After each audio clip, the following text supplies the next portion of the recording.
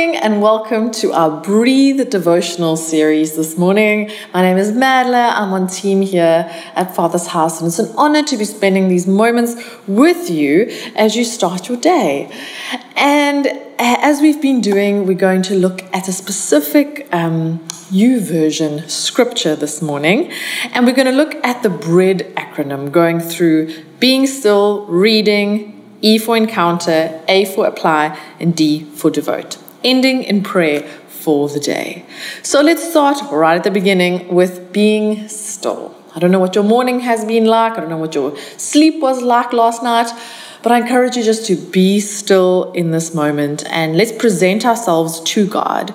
He draws near to us, and let's draw near to Him in this moment and present ourselves to Him and fix our eyes on Him and ask the Holy Spirit to guide us in these few moments that we're going to be spending in His Word this morning.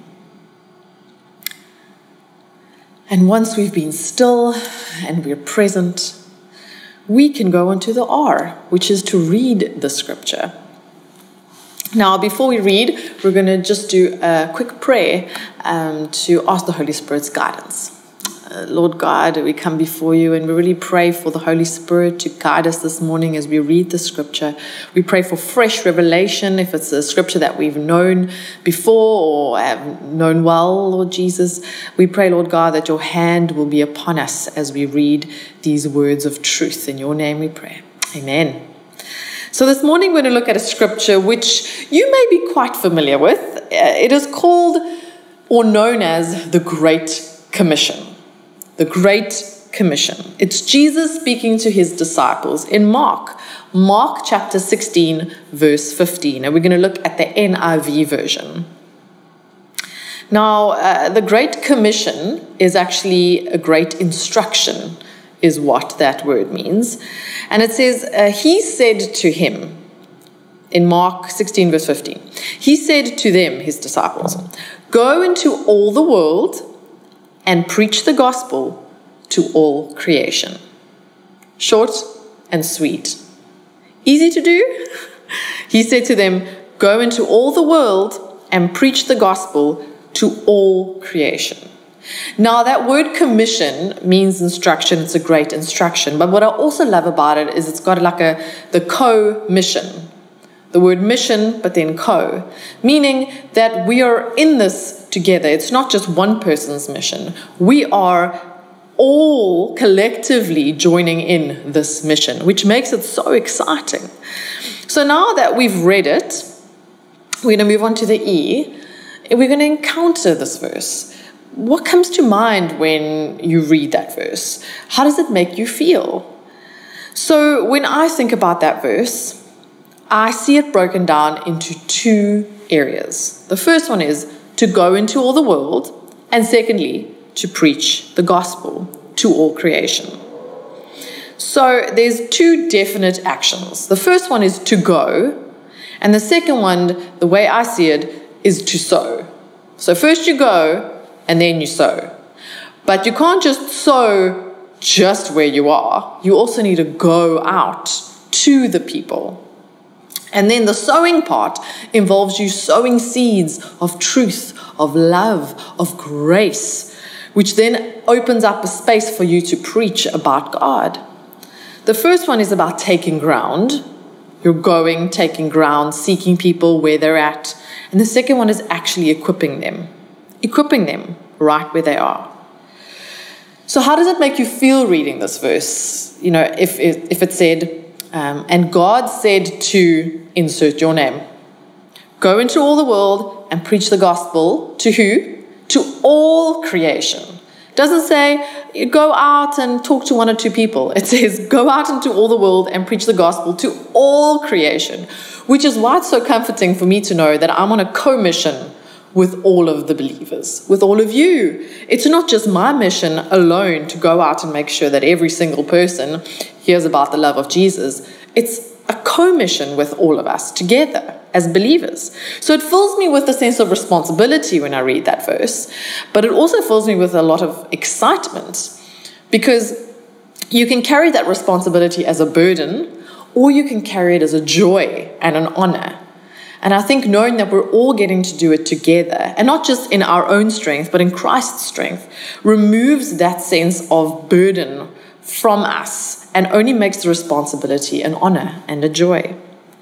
So moving on to the application, the A, looking outwardly from this verse, how can you apply this to your day? Well, you might think, well, I'm not a pastor, or I'm not in full-time ministry, or I'm not even in ministry. How should I now go out and preach the gospel to all creation?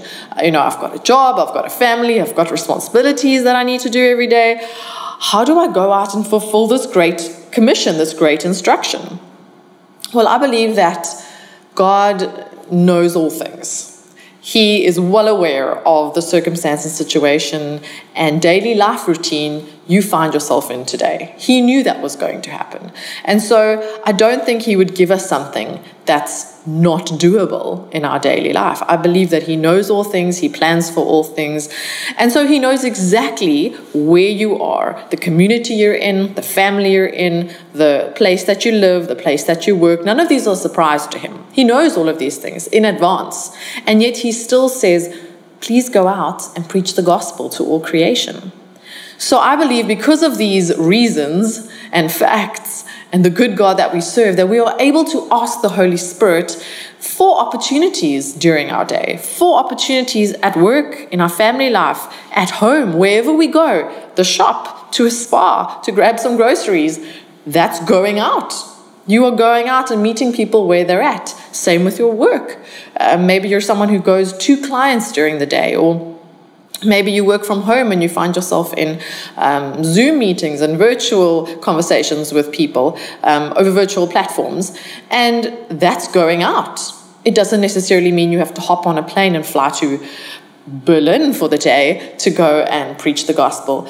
It means going out. It means getting off of our couches or beds to go speak to someone, whether it is on a Zoom conversation, whether it is at the local grocery store getting your groceries for the week. I believe that our God is big enough and powerful enough to orchestrate these moments of divine intervention in people's lives.